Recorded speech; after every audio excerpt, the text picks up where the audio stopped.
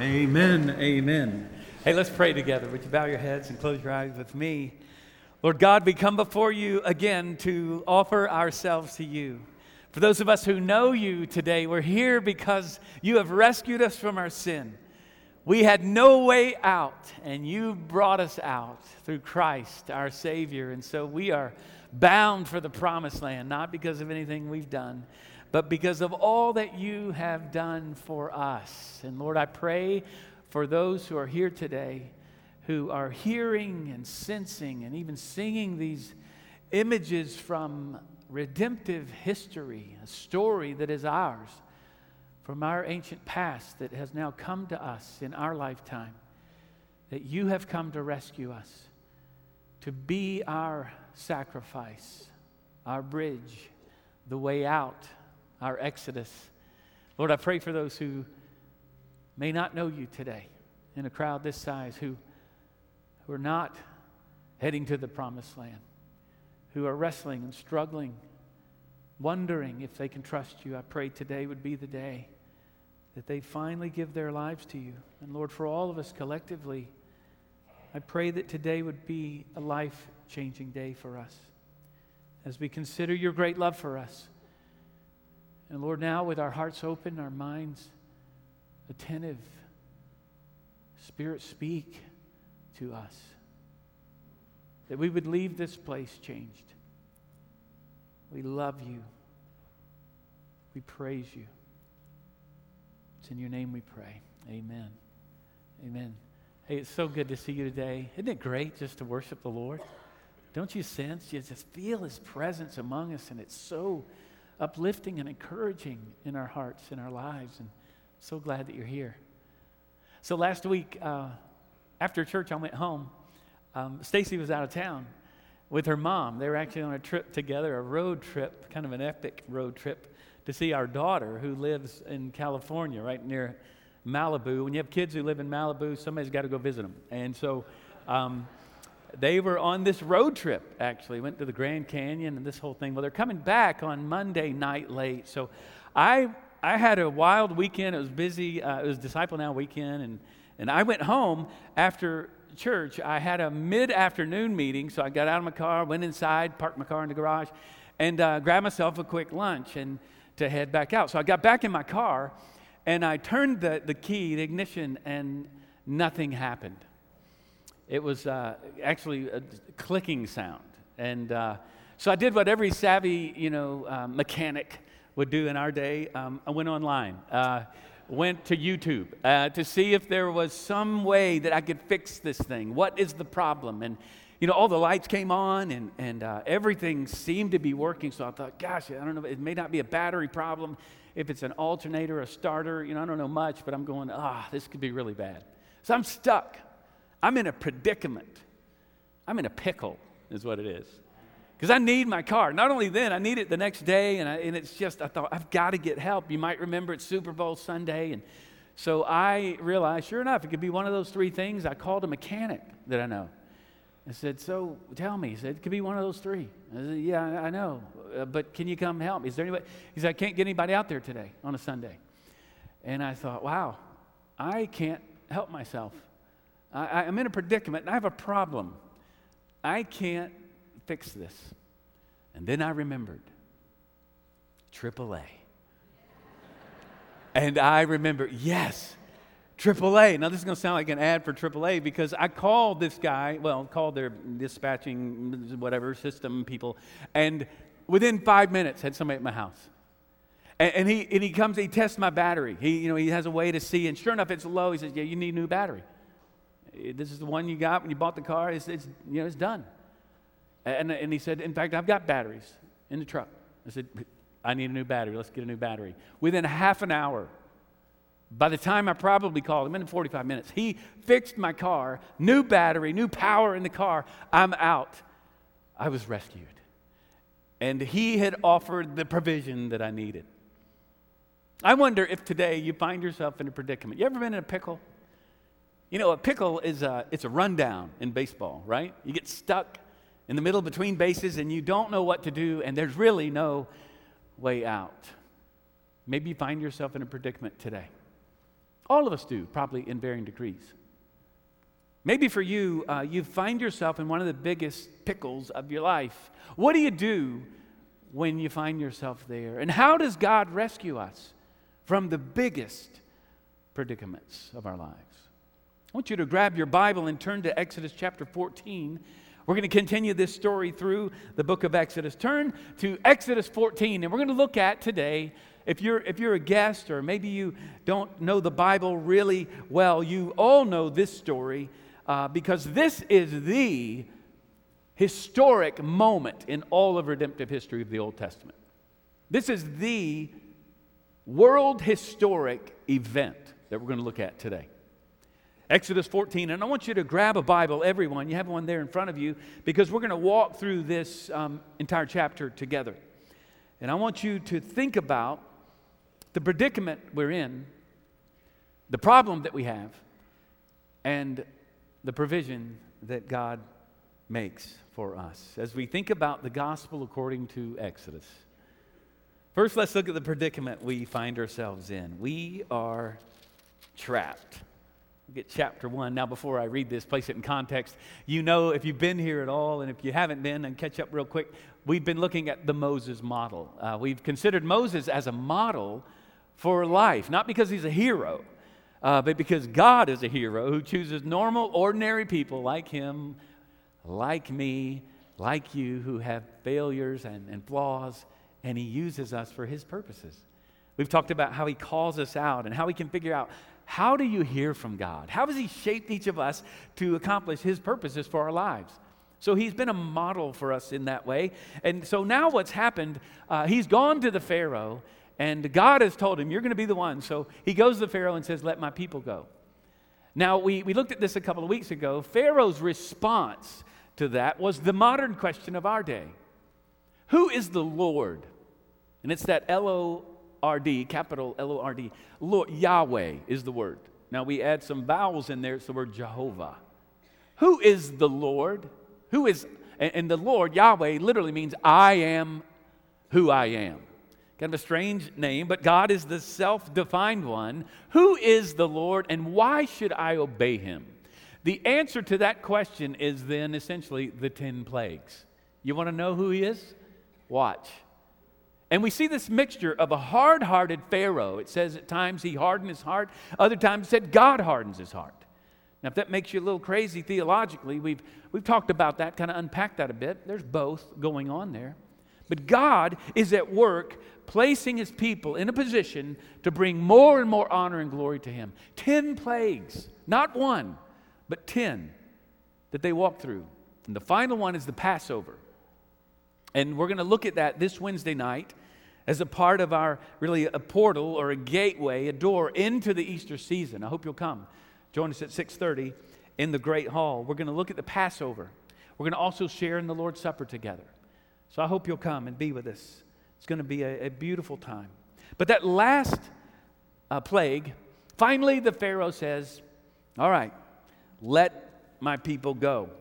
Now, I've often thought if Pharaoh had to deal with insurance companies, he would have been a lot earlier. He would have said, all right, I've had enough. I'm out. The one plague he didn't get, right? Sorry if I offended everyone who's in the insurance business. But it's a challenge, right? So Pharaoh finally has enough. When you can imagine firstborn children, sons, being killed across the land. They've been through so much, and he finally says, enough is enough. And then, here we come to chapter 14, verse 1. Then the Lord said to Moses, tell the people of Israel to turn back and encamp in front of Pi-hahiroth, between Migdol and the sea, in front of Baal-zephon. You shall encamp facing it by the sea. Now notice the very detailed instructions he gives them. For Pharaoh will say of the people of Israel, they are wandering in the land. The wilderness has shut them in. And I will harden Pharaoh's heart, and he will pursue them, and I will get glory. Look at that. I'm going to harden his heart. All this is going to happen so I get glory over Pharaoh and all his host, and the Egyptians shall know that I am the Lord. The answer to the question. They're going to know. And they did so. I want you to see how specific the instruction is here. And here's what God is doing. He puts them in this situation. The predicament is, like them, we're trapped. Our circumstances box us in. I want you to see here that God uses geography and topography to trap them in. He's telling Moses, go to this spot and you're going to be trapped. Imagine that. Could it be that God is at work in those places where we find ourselves? A predicament that we thought was everyone else's problem, everybody else's fault around us, and God has put us there by His sovereignty, by His plan. You find yourself hopelessly trapped even today. This is probably right at the southern part of a connection between Egypt and Sinai. So Egyptian forts are to the north. We find a desert to the south. Egypt is to the west. And then we have a large body of water to the east. They're trapped. And God has put them there because He's going to show Himself great. Listen, there are circumstances that trap us in as well. You know, we find ourselves trapped. Maybe you find yourself trapped today. It could be a job. You feel trapped. Maybe you're in a season of life and you feel like you're trapped in. Maybe it's a family issue or a health challenge. Maybe you are trapped. You feel that you're in a marriage. Maybe you feel trapped. Maybe your singleness you feel like has trapped you in. Maybe you find yourself in a relational challenge. Maybe you're in a financial pickle, vocational challenge today. These aren't all necessarily bad things, but because they take such prominence in our lives, they take this role in our lives, so we find ourselves trapped. How are you trapped today? We must all admit that we've made decisions that have trapped us in. Every one of us have made choices and decisions, and they've placed us in this position where we have no way out. And maybe you find yourself today. I want you to see the predicament. Now, we're all trapped. Our circumstances box us in. But I want you to also see our past runs us down. We are in a predicament. Look at chapter 14, verse 5 through 9. When the king of Egypt was told that the people had fled, the mind of Pharaoh and his servants was changed toward the people. And they said, "What is this that we've done? That we've let Israel go from serving us." Another translation says, "We've lost their services." That's a nice way to talk about slavery, don't you think? So he made ready his chariot and took his army with him, and took 600 chosen chariots and all the other chariots of Egypt, with officers over all of them. And the Lord hardened the heart of the Pharaoh, king of Egypt. Look at this. God is directing this entire story. And He pursued the people of Israel. While the people of Israel were going out defiantly, that literally means with raised hands. You can imagine just, yes, they're going out defiantly. Almost probably, look at what we've done. Look at us, taunting the enemy. Then in verse 9, the Egyptians pursued them, all Pharaoh's horses and chariots and his horsemen and his army, and overtook them and encamped at the sea by Pi-hahiroth in front of Baal-zephon, exactly where God said they would end up. I want you to notice these Egyptians decided to come after them again. They'd lost the services of thousands upon thousands of people, jobs that they didn't want to do. And they had 10 plagues of messes to clean up. Can you imagine? I mean, they had been devastated. Almost to a sense, maybe to a place where the Pharaoh was saying, we got nothing else to lose, and now we've lost them. Let's go after them. So with raised hands, they go out defiantly, celebrating what was happening, and then, behold, they look over, and they see their past coming after them over the hill. You know, this happens to us as well. We think that we've cut off that toxic relationship of the past. Maybe we've ended a relationship that we knew was not bringing life to us. Maybe it was an old group of friends. Maybe you finally escaped that job that you had hoped to get rid of. That was the real problem, except that we realized that after a new place, new people, new circumstances, our problems chase us down. Maybe the problem is with me. You see, our past drives really fast, like chariots coming over a hill, bearing down on us. And some of us, we can't shake our past. We discover that a new environment, a new job, a new house, a new dress, a new look, a new me still doesn't offer the solution. I still find myself trapped. What about you? Maybe we all need to recognize that the problem lies within us, and we cannot rescue ourselves. See, our problem, our predicament, our past goes all the way back to our first parents. We have inherited a family brokenness, a systemic problem that we can't shake. Because you see, our sin that we have inherited because of our fallen condition is not so much about good and bad behavior, though it manifests itself that way. It's a function of the heart. Sin is a condition of the heart. And we can't fix ourselves. And so we find ourselves trapped in. Many of us are broken because of our past. Maybe it's a grief that you bear. Maybe it's a decision you made. Some of us have a recent past. Maybe yours was more recent decisions that you've made. Maybe for some of us, decisions we made in high school or college. And those things keep coming back to us. Maybe we look back to that sin, that one sin. It just keeps on coming back, keeps chasing us down like an army to entrap us and enslave us again. Just when we thought, with hands raised, we've been set free, it comes and takes us over again. Do you ever wrestle with that kind of thing? Maybe for some of us, it's an addiction.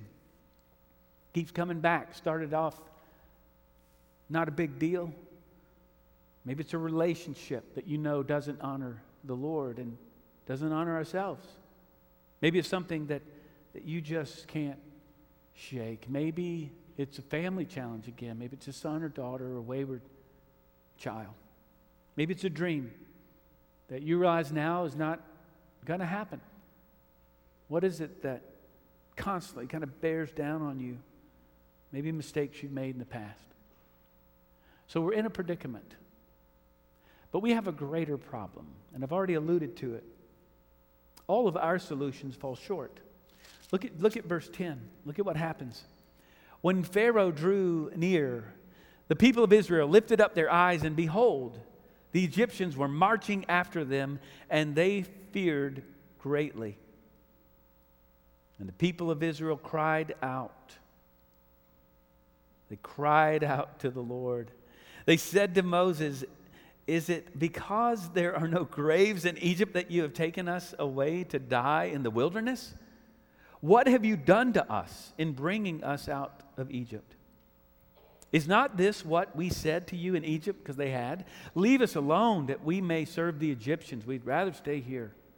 For it would have been better for us to serve the Egyptians than to die in the wilderness." Look at what's happening here. They are so jammed in this pickle. They have such a predicament. The greater problem is they find themselves, we can either be slaves in Egypt or we can be out here and we can die in the wilderness. Essentially, we can die there or we can die here. Why have you brought us here? This is what happens for us as well. We find ourselves in a pickle at times, and we realize that there's really no way out, and our solutions are bad solutions. Again, for some of us, it's going to be that we seek a way out on our own, and we don't turn to the Lord. Are you turning to the Lord even today in the predicament you find yourself in? You say, "Well, Jeff, mine's already done. I've accepted it. It's just the way it is." Might be a relationship, again, that's broken. Maybe something in your past that you just think can't be healed. Maybe it's something about you. Maybe it is an addiction or some sinful habit. You say, "It's just where I am who I am. It's just the way it is." And you find yourself hopeless. I'm either going to die here or die here. And we often find ourselves self-medicating even. Some of us do so by way of Netflix or pornography, sports, or some other thing that we think will fill the gap for us. Maybe it's drugs. Maybe it's success. And all of our solutions fall short. We can't find a way out. And then we see the provision. And here's what I want you to see in verses 13 through 20. Look at what happens. And Moses said to the people, "Fear not, stand firm and see the salvation of the Lord." Look at Moses' faith, "which he will work for you today. For the Egyptians whom you see today, you shall never see again." How about that? I mean, he is with the Lord. He's heard from God. He knows what's going to happen, and he's proclaiming it to the people. "The Lord will fight for you, and you have only to be silent." Think about that. God's going to fight this fight. You only have to be silent. Now watch what happens. The Lord said to Moses, "Why do you cry to me? Tell the people of Israel to go forward. Lift up your staff and stretch out your hand over the sea and divide it, that the people of Israel may go through the sea on dry ground. And I will harden the hearts of the Egyptians so that they shall go in after them, and I will get glory over Pharaoh and all his host, his chariots and his horsemen. And the Egyptians shall know that I am the Lord." The answer to Pharaoh's question. They're going to know, and here's how it's going to happen. "When I have gotten glory over Pharaoh, his chariots, and his horsemen." Then the angel of God, now watch this, who was going before the host of Israel, moved and went behind them. And the pillar of cloud moved from before them and stood behind them, coming between the host of Egypt and the host of Israel. And there was the cloud and the darkness, and it lit up the night without one coming near the other all night. Now, commentators have noted, now we've got a pillar of fire, we have got a cloud, we have an angel. Some have said this is all one and the same, that it is the presence of God. Now, what does this teach us? Well, it teaches us, look at this, God's presence has been with them all the time. They find themselves in this predicament because God told them to go there. This will kind of mess with your mind a bit, but God is sovereign. That's the whole point here. God, listen, you find yourself in your predicament because of past sins that you have committed. You find yourself with the past bearing down on you. You find yourself in a predicament you can't get out. God's presence has been with you all the while, and it's with you now. For some of us who feel trapped in and we can't get out, we don't know what's going to happen, remember, God is with you. You can simply turn to Him. We see this whole chapter starts with God speaking to Moses, and now He speaks to him again. But look at what happens. The presence of God was before them. It shifts to behind them so that He's protecting them from the Egyptians. Now they find themselves there at the Red Sea, and I want you to see here, God makes a way out, and He does so. Look at this. God's presence is how He rescues. God's very presence is His deliverance. Don't miss this. It's why we have the incarnation. It's why God has come to us, not in the form of a bush that burns for a while, not in the pillar of fire. He comes to us in the person of Jesus Christ to not temporarily, but permanently live among us. He comes to live in the flesh, living among His people. God's presence in Christ Himself is our deliverance. He is our rescue. He is our exodus. It's why the writer of Hebrews says, He is our Passover lamb. It is the very presence of God that rescues us from our predicament, where we cannot rescue ourselves. And even now, He is present at the right hand of the Father for all of eternity. His Spirit is with us now. Those of us who know Him resides in us. God's presence is with you always. But do you turn to Him first and foremost? God's presence is here with us today. He's here seeking to speak into your heart. And He does this, friends. Listen, He does it through His Word. It's why we preach and teach His Word. It's why we enter into Bible studies together prior to this time on Sunday mornings and throughout the week. It's why we pray. It's why you can pray and seek Him every day. He's with you. You find yourself in this predicament. You think there's no way out. Remember, the very presence of God is success in your life. It's how He pulls us out. It's why Jesus would say in John 14:6, I am the way, the truth, and the life. The very presence of God in your life is the way out. Do you have the Lord in your heart today? Have you received Him? Is He in your life today? Have you made a decision that you're going to trust the Lord because He is the way out? His presence is the way out. I want you to see, too, God's power is how He rescues us. Look at verse 21. We're not there yet. Keep following along with me. Look at this. Then Moses stretched out his hand over the sea, and the Lord drove the sea back by a strong east wind all night and made the sea dry land. And the waters were divided. Now listen, now you don't often think about this piece of the story. They're trapped. The Egyptians are there. God's protecting them from the Egyptians at this point, not yet time. All night long, God is dividing the waters. And the people of Israel went into the midst of the sea on dry ground. Now, presumably, kind of in the morning. Could have happened at night. They just start pressing on. The waters behind are being a wall to them on their right hand and on their left. I imagine a great wall of water. As high or higher than this sanctuary. And they're walking on dry ground. The Egyptians finally pursued and went in after them in the midst of the sea, all Pharaoh's horses, chariots, his horsemen. And in the morning, watch. So now in the morning, the Lord in the pillar of fire and of cloud looked down on the Egyptian forces and threw the Egyptian forces into panic, clogging the chariots' wheels so that they drove heavily. And the Egyptians said, "Let us flee from before Israel, for the Lord," look at this, "fights for them against the Egyptians."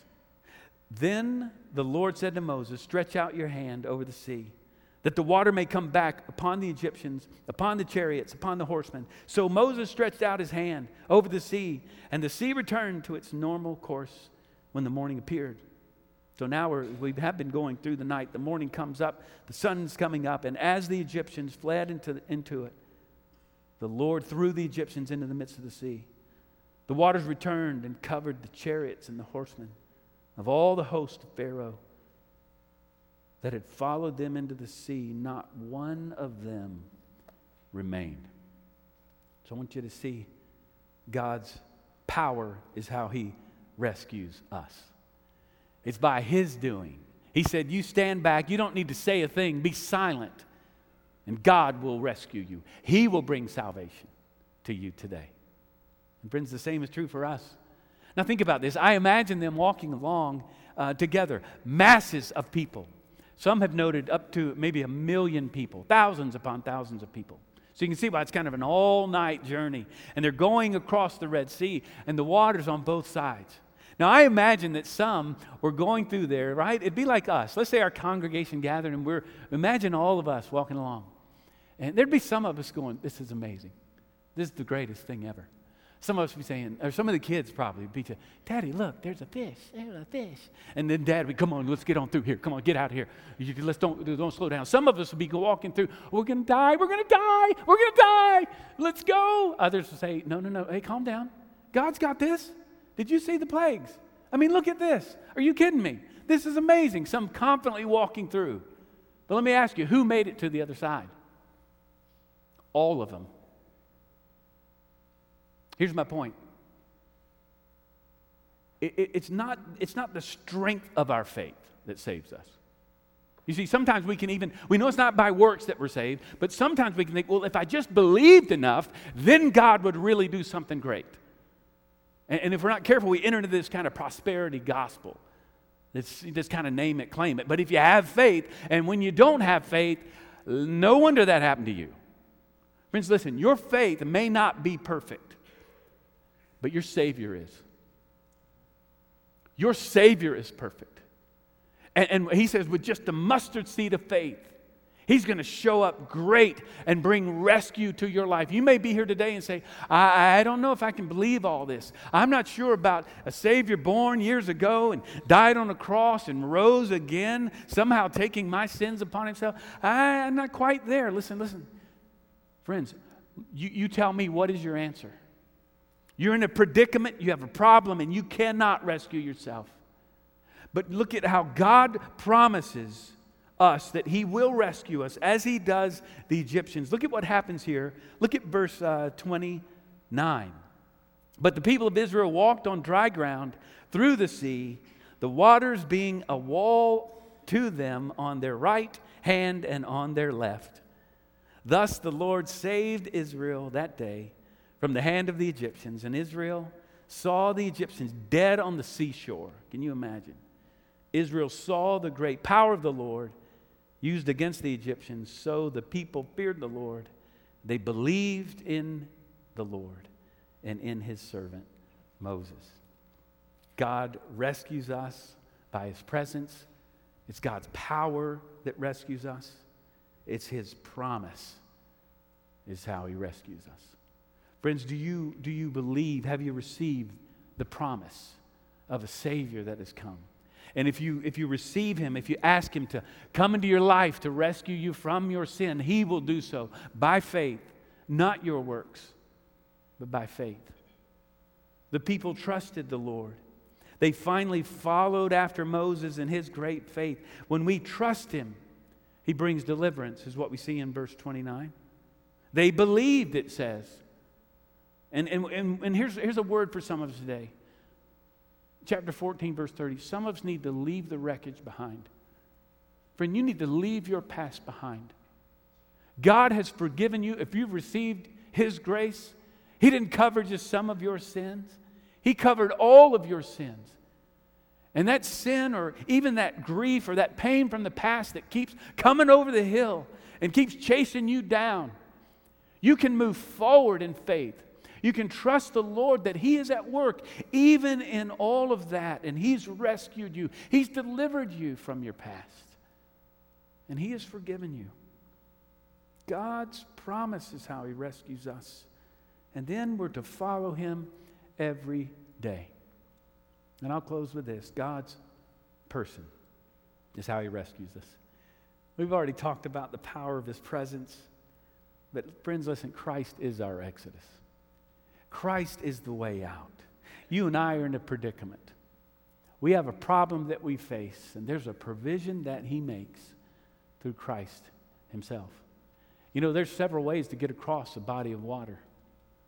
You could build a bridge, I suppose. Every other religion seeks to build a bridge. You put down pylons, you put some kind of cross, something going across, asphalt, somehow you try to build a bridge, but there are certain distances that are unbridgeable. You cannot get across.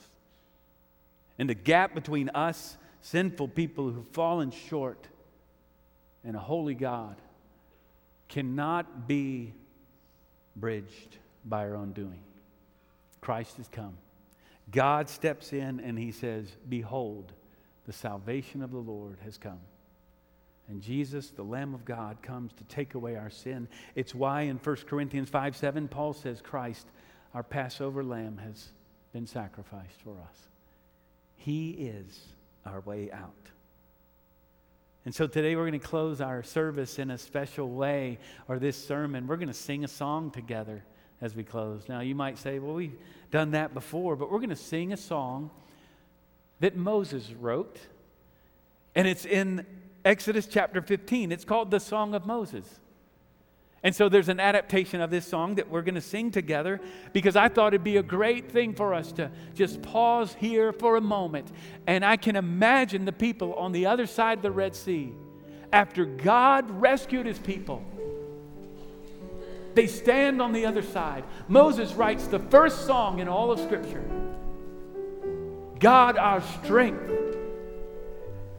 and our song, has rescued us from the evil one.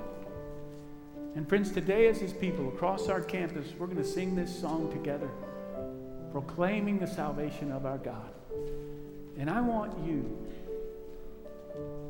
to put your past behind, to realize that God has rescued you from your predicament. When you had no power, when you could not save yourself, he has saved you through Christ himself. If you've never received Christ, I want to encourage you to do so today. I want to ask you to just pray with me right now. Everyone, pray. Lord God, we love you and we praise you. We thank you for the historic moment that took place on on Golgotha on Calvary's cross. We thank you that Jesus has come to make a way when we had no way. We thank you that you've rescued us from our sin. And friend, if you're here today and you cannot sing this song of salvation, you receive Christ right now. Ask him to come into your heart to set you free. Christ, our Exodus. Give your life to him. Lord God, we love you and we praise you for how you have rescued us. In Jesus' name we pray. Listen, friends, I want us all to stand right now. I'll be here at the front as we sing this great song to the Lord, the Song of Moses. Stephen, lead us.